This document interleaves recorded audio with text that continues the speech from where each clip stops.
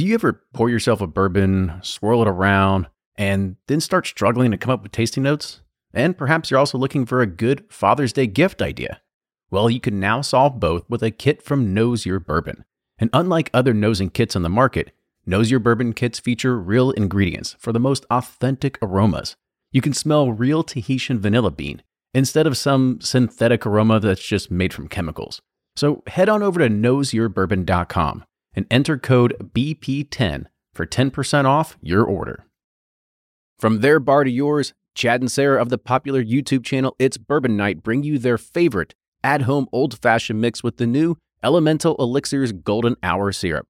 It's a custom-made syrup with notes of bold black tea, warm spices, and orange zest. All you need is your favorite whiskey and ice. No bitters needed. One bottle makes 16 drinks, so that's only $1 a cocktail before you add your own whiskey.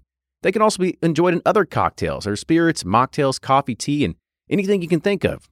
It's crafted locally in Lexington, Kentucky, and you can get your bottle now at whiskeyambitions.com.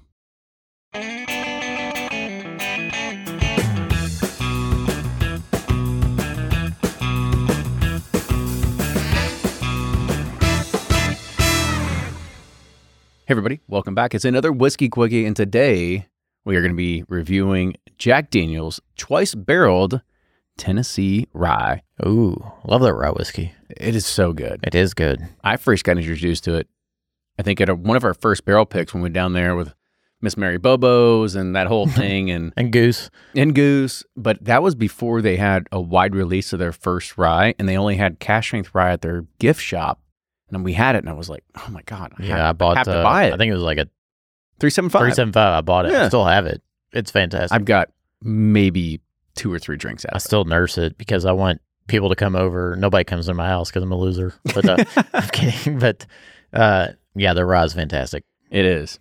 And so this is the 2023 limited edition special release of features Jack Daniel's Tennessee Rye whiskey, aged first in new American white oak barrels and then finished in high toasted heritage barrels.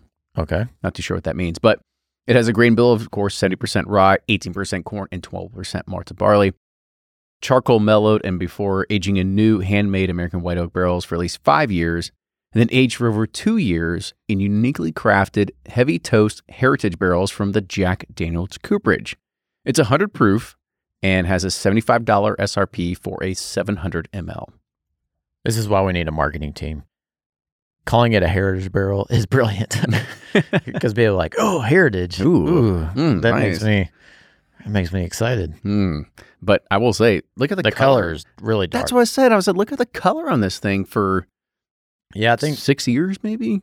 I think that charcoal, melling or whatever filter they call it. Oh, 7 years. And then too, it's in southern Tennessee, so it gets really hot and humid. It just adds something to it. I don't know. Yeah. Right. Maybe it's that maple wood though too that helps get it darker. Well, the charcoal. It's maple wood they use for charcoal. Oh, okay. Well, yeah. There you go. All right. Well, on with the nose. Smells great. But there's like this is really good. I mean, gosh, it's like the fruits you get on a charcuterie board. Like grapes, dates, figs.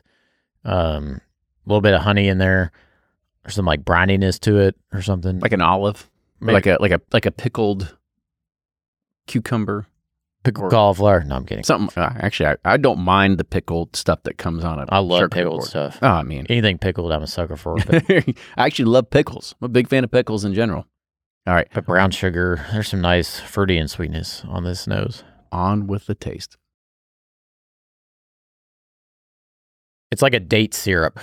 Is what it reminds me of. It almost feels like a burnt marshmallow. Yeah. Is what it feels like to me. And don't get me wrong, people love burnt marshmallows. You start putting some more, you put your marshmallow on there, you put on the fire, but some people like to literally light that thing up and then they just start shaking it. It reminds me of a 1910 almost from Old Forester. Yeah, very similar profile.